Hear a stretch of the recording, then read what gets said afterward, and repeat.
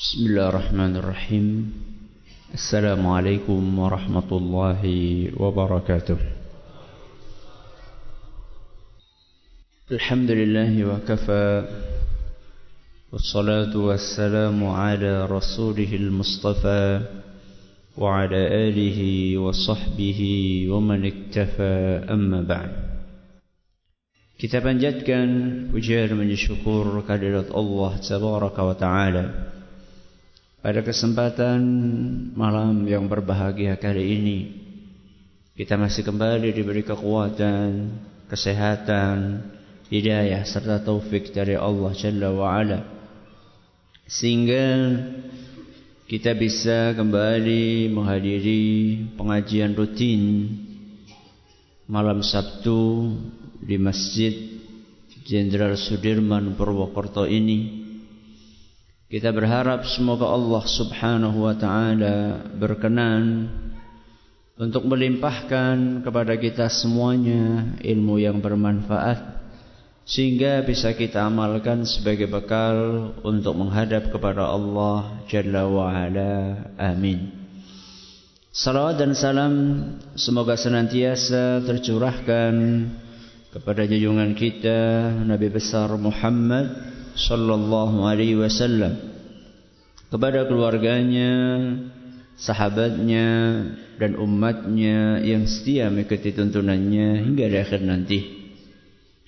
Para hadirin dan hadirat sekalian yang kami hormati, juga segenap pendengar Radio Insani 88.8 FM di Purwokerto, Purbalingga, Banyumas, Banjarnegara, Cilacap, Wonosobo, Kebumen dan sekitarnya. Para pemirsa Roja TV dan Yufid TV yang semoga senantiasa dirahmati oleh Allah Azza wa Jalla. Alhamdulillah, pada hari ini tanggal 22 Jumada Tsaniyah 1439 Hijriah, atau yang bertepatan dengan tanggal 9 Maret 2018, kita masih bisa melanjutkan pembahasan hadis yang ke-19 yang disebutkan oleh Imam Ibnu Hajar Al-Asqalani rahimahullah di dalam kitab beliau Bulughul Maram, Kitabul Jami', yaitu hadis Al-Mughirah bin Syu'bah an Rasulullah sallallahu alaihi wasallam qala, dari Al-Mughirah bin Syu'bah, semoga Allah meridhai beliau, dari Nabi kita Muhammad sallallahu alaihi wasallam, bahwa beliau bersabda, innallaha harrama alaikum uquqal ummahat, sesungguhnya Allah mengharamkan bagi kalian satu durhaka kepada ibu. Wa wa'dal banat, dua, yang diharamkan oleh Allah mengubur anak perempuan hidup-hidup. Tiga, wa man'an wahad, malas memberi, suka meminta-minta. Wa kariha lakum, dan Allah membenci tiga perbuatan yang lainnya. Qila wa qala, suka menukil berita yang tidak jelas sumbernya, atau suka ngobrol sesuatu yang tidak ada manfaatnya. Wa kathratas su'al, dan juga banyak bertanya yang tidak ada gunanya. Wa idha'atal mal, dan menyia-nyiakan harta. Muttafaqun alaih, hadis riwayat Bukhari dan Muslim. Pada beberapa pertemuan yang lalu kita baru membahas hal yang pertama dan yang kedua yang diharamkan oleh Allah.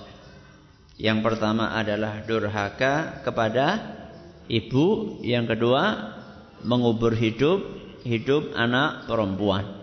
Hari ini kita akan membahas hal yang ketiga yang diharamkan oleh Allah Subhanahu wa taala, yaitu man'an wahad. Man'an wahad, males apa tadi? Males memberi, suka minta-minta. Ini adalah tipe manusia yang selalu menuntut hak dia dan tidak mau menunaikan kewajiban.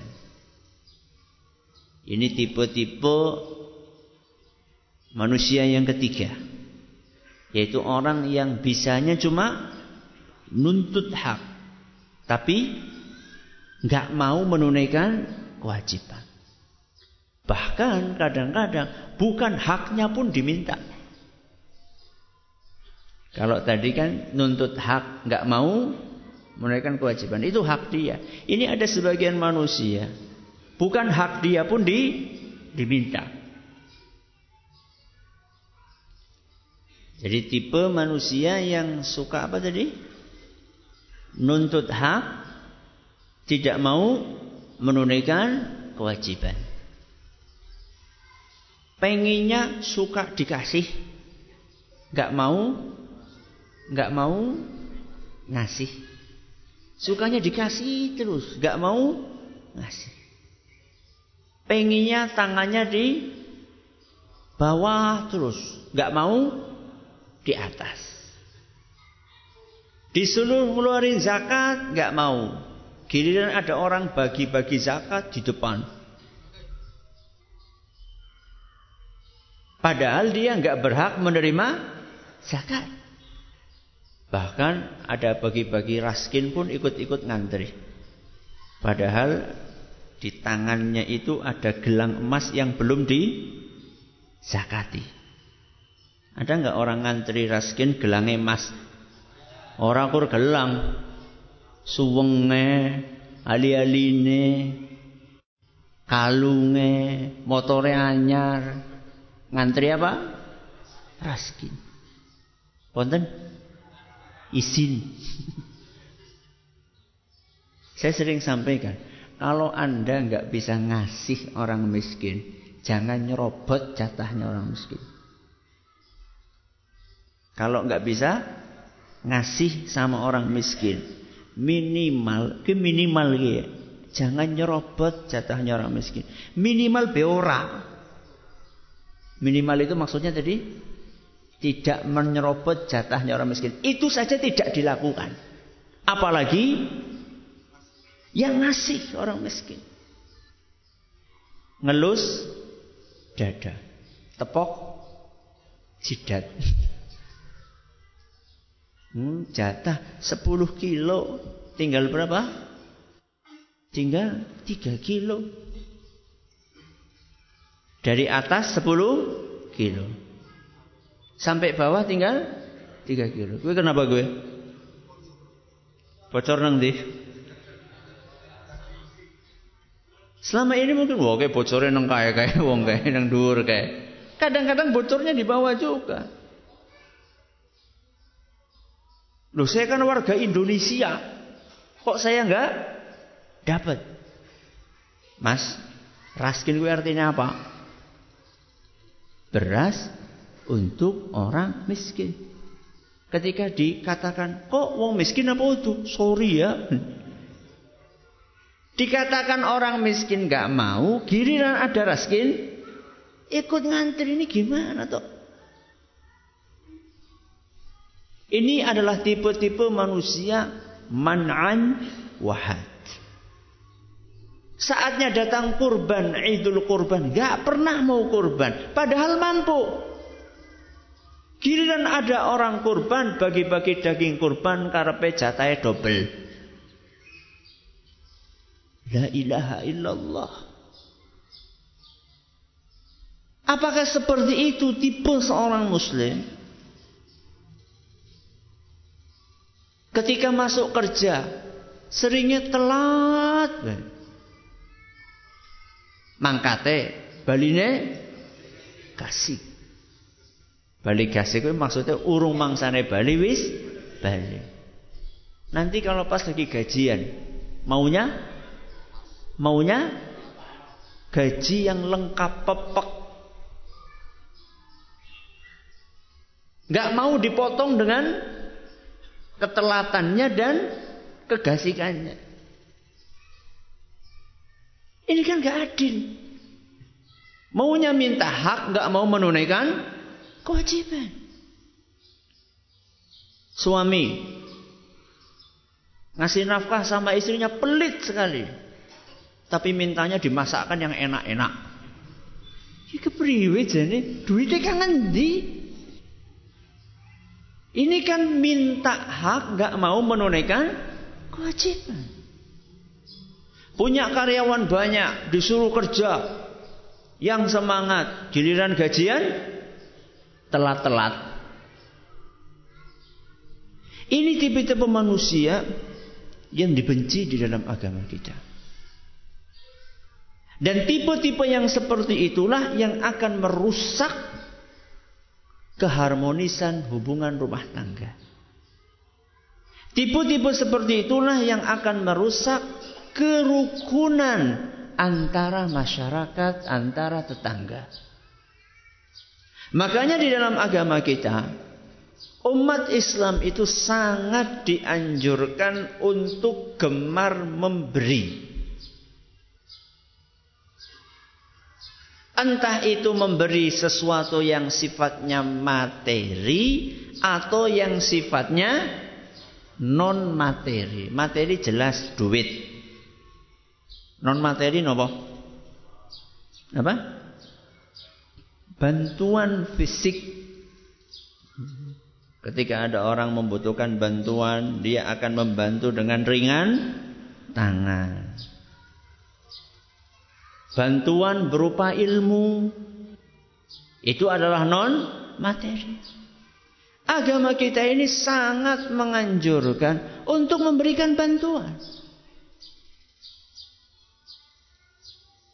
Makanya Rasulullah sallallahu alaihi wasallam dalam sebuah hadis yang diriwayatkan oleh Imam At-Tabarani di dalam kitab beliau Al-Mu'jamul Awsat, dan hadis ini dinyatakan hasan oleh Syekh Al-Albani, sebagaimana dituturkan oleh seorang sahabat Nabi SAW Ibnu Umar radhiyallahu anhuma, anna rajulan jaa ila Rasulillah sallallahu alaihi wasallam faqal. Pada suatu hari ada seseorang datang kepada Rasulullah sallallahu alaihi wasallam dan bertanya. Apa isi pertanyaannya? Dua pertanyaannya. Pertanyaan yang pertama, ya Rasulullah, ayyun nasi ahabbu ilallah? Wahai Rasul, manusia yang seperti apa yang paling dicintai oleh Allah? Pertanyaan keberapa? Pertama. Apa isi pertanyaannya? Manusia seperti apa yang paling dicintai oleh Allah? Pertanyaan yang kedua, wa ayyul a'mali ahabbu ilallahi azza wa jalla? Dan amalan apa sih yang paling dicintai oleh Allah? Berarti ada berapa pertanyaan? Dua. Yang pertama tentang pelaku, yang kedua tentang perbuatan. Jadi ini orang pinter ini datang kepada Nabi SAW. Gak cukup dia hanya bertanya tentang manusianya, orangnya, tapi dia juga bertanya tentang amalannya. Maka jawaban dari Rasul SAW untuk pertanyaan yang pertama di luar prediksi kita. Kata Nabi SAW, ahabbun nasi ilallahi anfa'uhum linnas. Manusia yang paling dicintai oleh Allah adalah manusia yang paling banyak manfaatnya untuk orang lain. Siapa? Yang paling banyak manfaatnya untuk orang lain. Coba sekarang kita pikirkan, apa manfaat yang sudah kita berikan kepada orang lain? Ada sebagian orang sing penting nyong wareg. Sing penting anakku karo bojoku ora kencoten. Selesai. Hanya itu yang kita pikirkan. Apakah kita tidak memikirkan apakah keluarga saya itu ada yang lapar?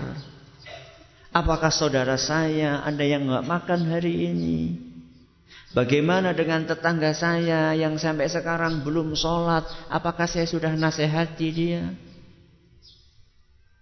Kemudian jalan yang ada di lingkungan saya, apakah sudah bagus jalannya?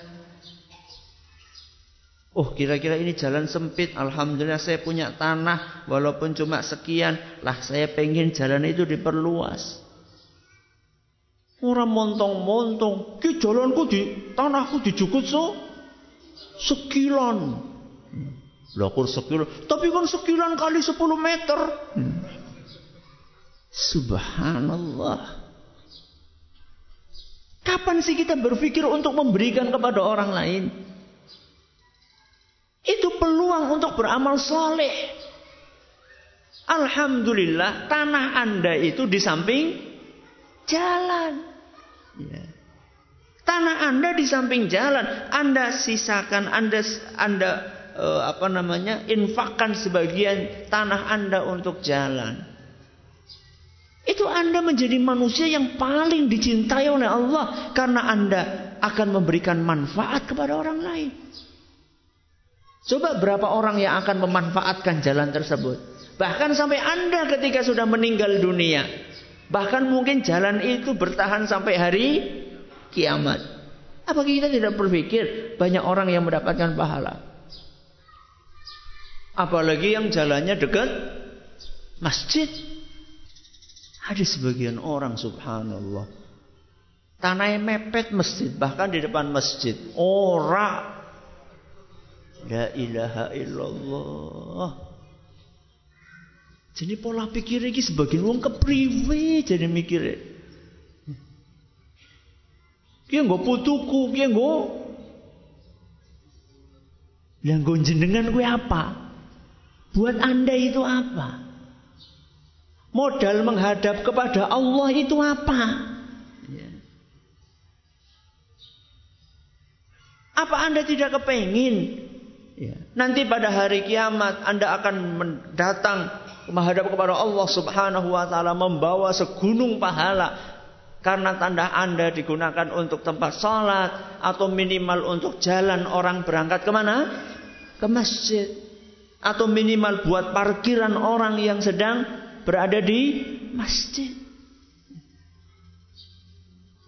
Maka Nabi SAW ketika ditanya oleh orang tersebut, siapakah manusia yang paling dicintai oleh Allah? Jawabannya, yang paling banyak manfaatnya buat orang lain. Itu jawaban pertanyaan yang pertama. Jawaban pertanyaan yang kedua. Pertanyaan kedua apa tadi? Amalan yang paling dicintai oleh Allah. Jawaban dari pertanyaan kedua ini Nabi sebutkan beberapa amalan. Enggak cuma satu amalan. Yang pertama, kata beliau, wa ahabbul a'mali ilallah. Dan amalan yang paling disenangi oleh Allah, sururun tudkhiluhu ala muslim.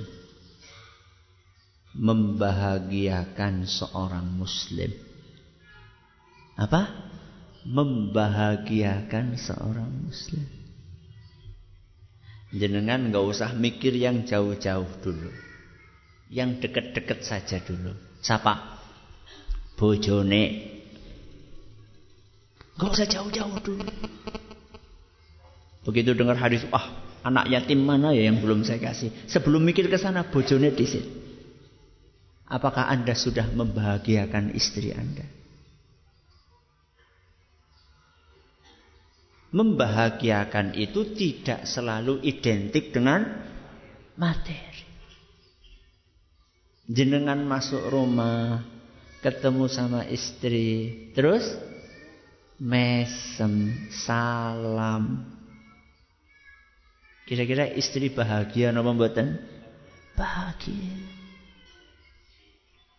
Jangan sampai kita sudah lama ngaji, istri ketemu kita itu nggak bahagia, malah takut. Duh, ramane bapak datang ini takut. Jadi kalau bapaknya datang itu rumah itu kayak kuburan, sepi gitu. Dan dia bangga, ini loh kepala rumah tangga yang berwibawa. Merasa dengan seperti itu dia itu sudah paling berwibawa. Enggak. Saya tanya, Rasulullah SAW berwibawa atau paling berwibawa. Tapi setiap orang yang duduk sama beliau senang. Jadi berwibawa itu tidak identik dengan serem. Tidak identik dengan kasar. Wibawa itu adalah sebuah kebahagiaan yang dirasakan oleh orang yang duduk sama kita. Membahagiakan orang lain, membahagiakan sesama muslim. Anda ketemu dengan dia, Anda salam. Anda punya sedikit yang bisa Anda bagikan, Anda bagikan. Anda pulang dari luar kota, bawa oleh-oleh, kemudian Anda berikan kepada tetangga Anda. Panen duku. Panen apa? Duku. Aja saben panen duku ditebas terus. Ditebas itu maksudnya diborongaken kabeh, ora di sisa buat tetangga sama sekali. Saya enggak paham ya sebagian orang. Boleh. Saya enggak katakan haram. Jenengan mau nebas kan enggak apa-apa. Cuman saya pikir antara duit yang didapatkan dengan perasaan tetangga yang setiap hari jenengan bageni dukune sampai yang setiap hari jenengan bageni godonge, menurut saya, ini pemahaman saya, ora impas ora. Paling berapa sih duit yang didapatkan? 300.000, 400.000, 500.000. Tapi kemudian tetangga kita menjadi gak enak perasaannya sama kita. Alhamdulillah. Sampai saat ini, alhamdulillah, ratau nebasakan aku. Ya. Di yang namanya pondok itu, pohon duku ada, rambutan ada, terus apa namanya, apa jenengannya? Pelem ada, duren ada, jambu ada, blimbing ada, ngono sapa sing arep njukut. Sing penting ngomong, aja nyolong. Ya. Yang penting ngomong aja. Ya. Jangan nyuri karena kita nggak suka ada orang nyuri. Sedekah. Ya, sedekah. Membahagiakan orang lain. Ini amalan yang sangat dicintai oleh Allah, bahkan paling dicintai oleh Allah. Yang kedua kata Nabi SAW, au takshifu anhu kurbatan. Au takshifu anhu kurbatan. Engkau angkat dari seseorang kesulitan yang dia hadapi. Engkau hibur dia ketika sedang sedih. Ada orang datang galau, Anda rela untuk mendengarkan curhatan dia.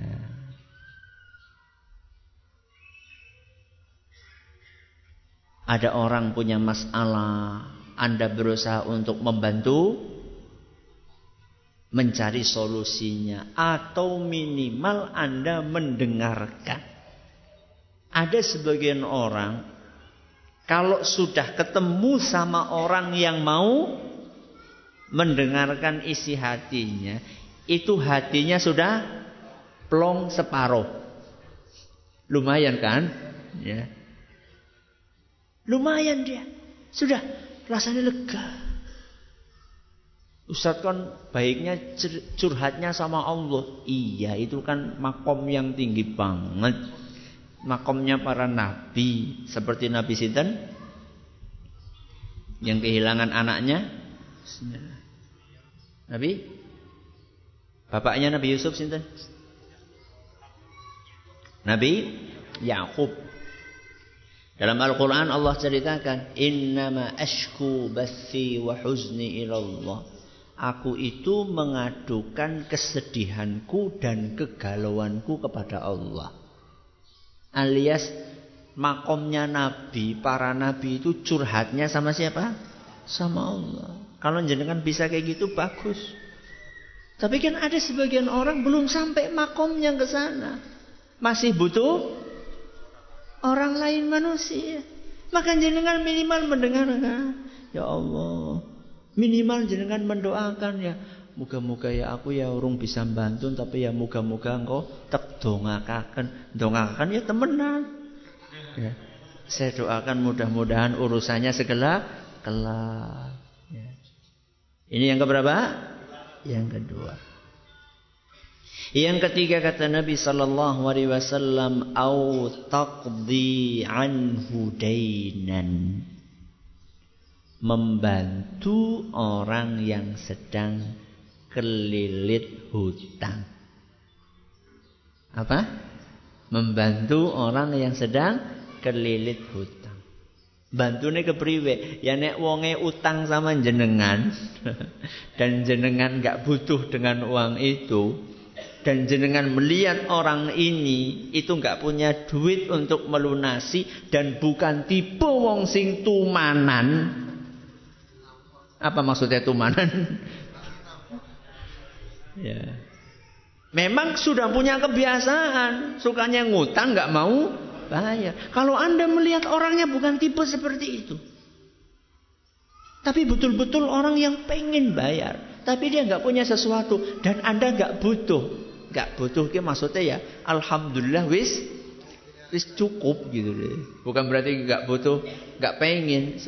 Wong sugih ya weruh duit ya tetap pengen baik. Ya. Maka bebaskan. Atau utangnya bukan kepada Anda, melihat ada orang lain punya utang kemudian Anda bisa bantu. Ya. Ini adalah salah satu amalan yang paling dicintai oleh Allah. Kemudian yang keempat, kata Rasul sallallahu alaihi wasallam, au tatruda anhu ju'an. Mengusir rasa lapar dari saudaramu. Mengusir rasa lapar itu maksudnya ngasih makan sama orang lain. Ya.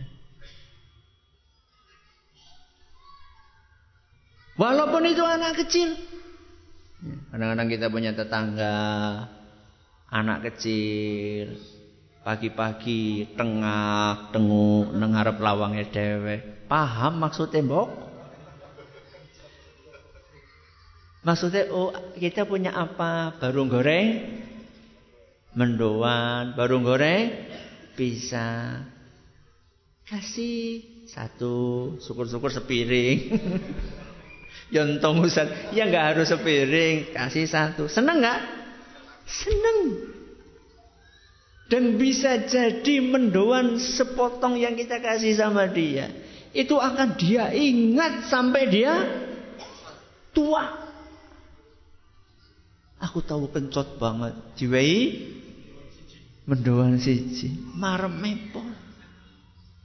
Syukur-syukur kalau kita rutin ngasih makan sama orang lain. Kalau nggak bisa tiap hari ya minimal hari Jumat.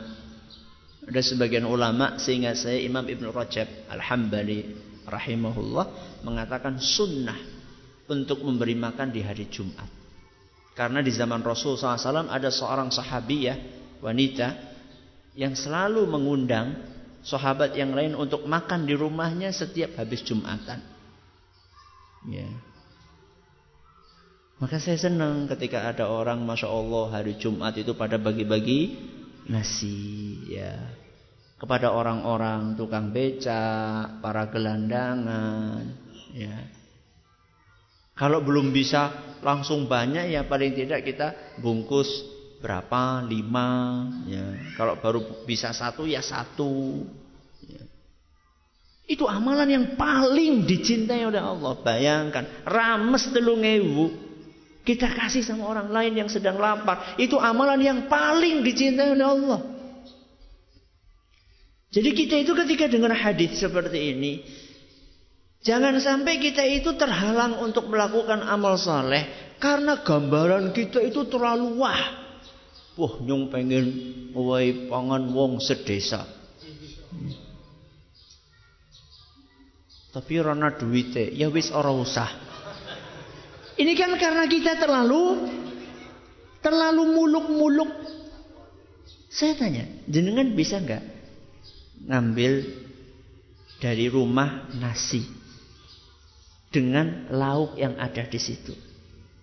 Ora ketan gorengan tempe, jangan kangkung, apalagi jenengan biasanya apa? Makanya di rumah. Ya. Serundeng apa gitu jenengan bungkus, kemudian jenengan sambil ke masjid, pulang dari masjid atau sebelum berangkat ke masjid, jenengan lihat ada orang abang beca atau gelandangan di jalan menuju ke masjid, Anda kasih. Bisa atau tidak? Bisa. Gak usah muluk-muluk wong sedesa, wong sekecamatan, kok malah ndarani kampanye mani.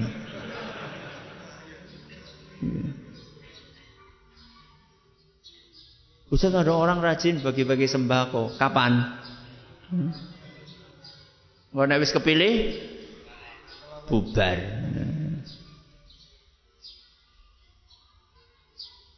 Jadi perhatikan baik-baik. Ternyata apa yang disebutkan oleh Rasulullah SAW tadi, amalan-amalan yang paling dicintai oleh Allah, 4-4-nya itu sifatnya sosial. Betul? Yang pertama membahagiakan.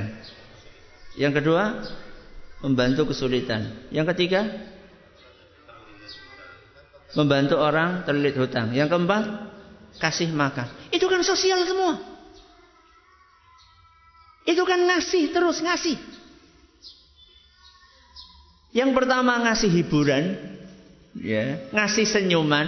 Ini non materi. Yang kedua juga non materi. Yang ketiga materi. Yang keempat materi. Jadi yang namanya membahagiakan, memberi kepada orang lain, bisa sifatnya materi, bisa sifatnya non materi.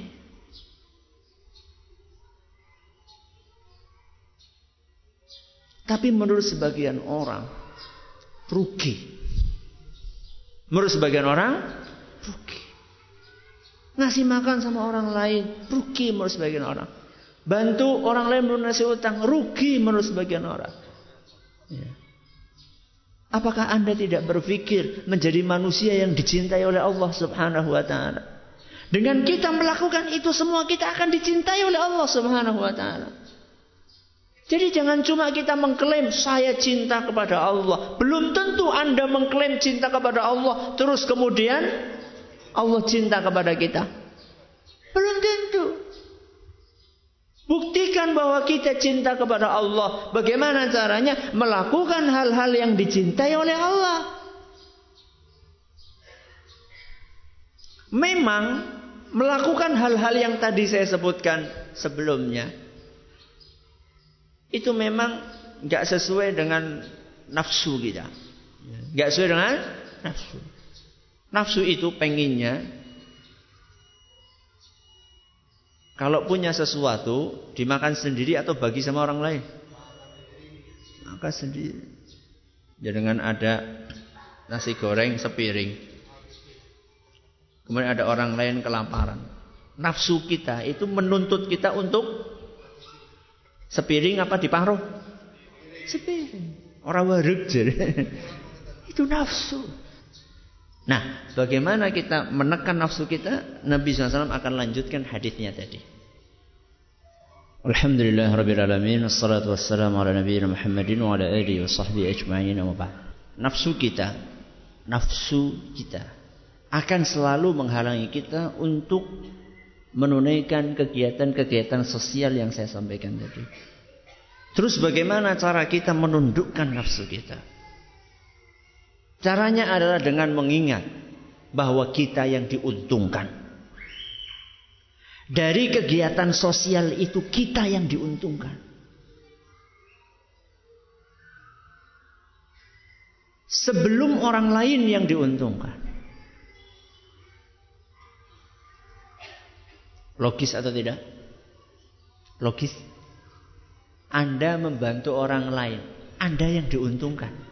Logis? Tidak logis. Yang logis, siapa yang diuntungkan? Orang lain yang dibantu. Kenapa kok kita yang diuntungkan? Menurut orang yang berpikiran terbatas, dia bukan diuntungkan tapi dirugikan. Saya katakan tidak.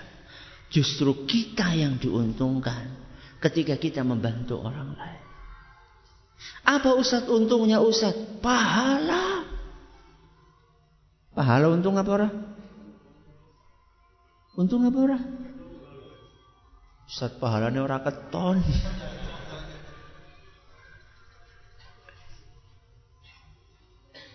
Disitulah keimanan akan berperang.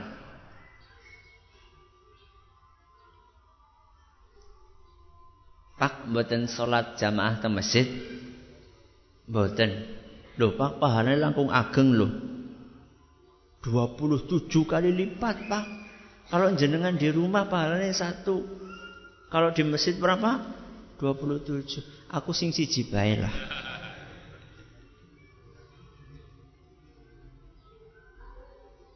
Pak, ada pekerjaan. Yang satu gajinya 20 juta, 27 juta. Yang satu 1 juta. Pilih yang mana Pak? Pilih yang mana? Nyontang siji bae. Seperti itu. Kenapa? Karena yang 27 juta kelihatan. Yang pahala 27 kali lipat belum kelihatan. Tapi disitulah keimanan kita akan diuji sama Allah Subhanahu wa ta'ala. Apa untungnya bantu orang lain? Mari kita dengarkan sabda Nabi SAW kelanjutannya. Wala an amshiya wali an amshiya ma'a akhin li fi hajatin. Manakala aku bisa berjalan dengan saudaraku untuk membantu urusannya. Berjalan dengan saudaraku untuk membantu urusannya. Ahabbu ilayya, lebih aku sukai hal itu min an a'taqifa fi hadzal masjid, yakni masjidal madinati syahran. Aku lebih suka berjalan dengan saudaraku untuk membantu urusannya daripada aku i'tikaf selama 1 bulan di masjidku ini. Masjid nopo? Nabawi. I'tikaf di Masjid Nabawi. Berapa? Sebulan. Pahalanya pira? Berapa pahalanya? Berarti kalau 1 bulan di sana, sholat 5 waktunya berapa? Padahal 1 sholat 5 waktu itu sama dengan sholat 1000 kali di Masjid Densut. Sholat sekali di mana? Masjid Nabawi. Itu sama seperti jenengan di sini ping 1000 sholatnya. Itu 1. Sehari berapa? 5 kali 30. Berapa pahalanya? Itu baru sholat yang wajib, belum salat sunnah, belum duhanya, belum tahajudnya, belum qobliyahnya, belum ba'diyahnya. Itu baru salatnya, belum baca Qur'annya, belum zikirnya, belum i'tikafnya. Sebesar itu pahalanya i'tikaf sebulan di Masjid Nabawi. Kata Rasul SAW, aku lebih suka berjalan dengan saudaraku membantu urusannya. Berarti apa? Pahalanya lebih besar. Dan bukan difahami, gak perlu Iktikaf bukan. Tapi kita berjalan bantu orang, urusan dia sampai kelar, itu lebih besar pahalanya daripada iktikaf di Masjid Nabawi 1 bulan. Ada yang pernah iktikaf di Masjid Nabawi 1 bulan? Nang masjid dewek pernah tahu. Apalagi di Masjid Nabawi.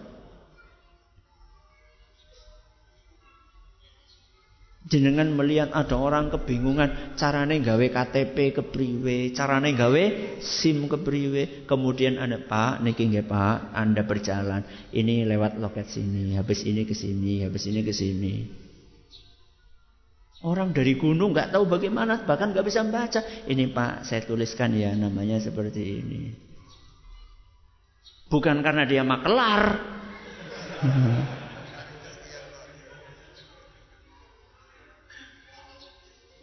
Tapi karena dia pengen bantu kepada saudaranya. Ini saudara saya kebingungan. Saudara di sini itu tidak mesti Anda kenal sama dia. Saudara sesama Muslim. Ya.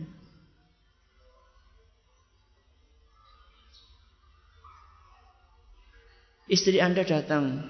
Ya, Mas, antarkan aku belanja. Aku lagi sibuk. Sibuk apa? Facebookan. Ya. Anda berjalan dengan istri Anda. Anda boncengin istri Anda belanja sampai selesai. Itu pahalanya bisa mengalahkan iktikaf 1 bulan di Masjid Nabawi.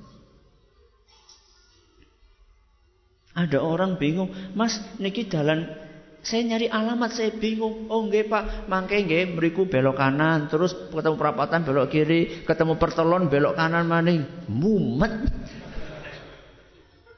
Sudah Pak, saya antar. Berjalan sama dia sampai ke tujuan. Matur nuwun Pak, matur nuwun. Jenengan sudah dapat matur nuwun. Jenengan dapat pahala melebihi orang iktikaf 1 bulan di Masjid Nabawi.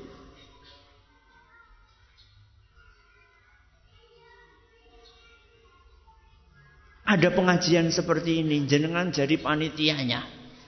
Ya. Bantu orang supaya jalan pengajiannya, nyiapkan sebelum pengajian. Panitia kajian kan seperti itu. Sing kancane urung pada teka, dhewe wis teka. Kancane pada bali urung bali. Kalau Anda tulus ikhlas menunaikan itu, pahalanya bisa lebih besar daripada iktikaf 1 bulan di Masjid Nabawi. Kenapa kita tidak ingin lakukan itu? Ya. Maka mulai sekarang, ketika kita lihat ada saudara kita butuh bantuan, dan kita mampu untuk membantu, walaupun hanya dengan berjalan, walaupun hanya dengan membimbing, menggandeng tangannya, nunjukkan sana, nunjukkan sini, maka berilah excellent service Anda kepada saudara sesama Muslim Anda. Anda tidak dirugikan, justru Anda diuntungkan. Manusia mana yang tidak beruntung mendapatkan pahala sedemikian banyak hanya dengan 5 menit, 10 menit. Ngantarkan orang sampai ke tujuan, itu berapa menit? Paling cuma beda RT, beda RW, dengan antar dia ke sana. Ya. Ada orang datang ke rumah, telepon jam 12 malam, Pak Nun Sewu, ini istri saya mau lahiran, ini kayaknya sudah bukaan sekian, kalau pakai motor bahaya, mbok brojol nang dalan. Jenengan punya mobil, bisa nggak bantu saya? Jam 12 malam. Apa yang jenengan lakukan? Ya, jajal ngubungi Gojek bae. Peluang pahala di hadapan Anda. Gak berangkat ke Masjid Nabawi tapi bisa dapat pahala seperti orang yang iktikaf di sana. Hilang. Ya, padahal itu ada di hadapan Anda. Maka kita diuntungkan jamaah. Pola pikirnya harus dirubah. Jadi jangan pola pikir kita bantu orang rugi. Tidak. Justru kalau kita bantu orang, kita diuntungkan. Mudah-mudahan kita termotivasi untuk mengamalkan ilmu-ilmu yang sudah kita pelajari. Terima kasih atas perhatiannya. Mohon segala kurangnya. Besok hari Ahad jadwalnya apa? fikih sirah Nabi kita Muhammad sallallahu alaihi wasallam di Masjid Agung Baitus Salam Purwokerto jam 9:30 sampai selesai. Wallahu taala alam. Terima kasih atas perhatiannya. Mohon maaf atas segala kekurangannya. Kita tutup dengan membaca subhanakallahumma wa bihamdika asyhadu an la ilaha illa anta astaghfiruka wa atubu ilaik. Assalamualaikum warahmatullahi wabarakatuh.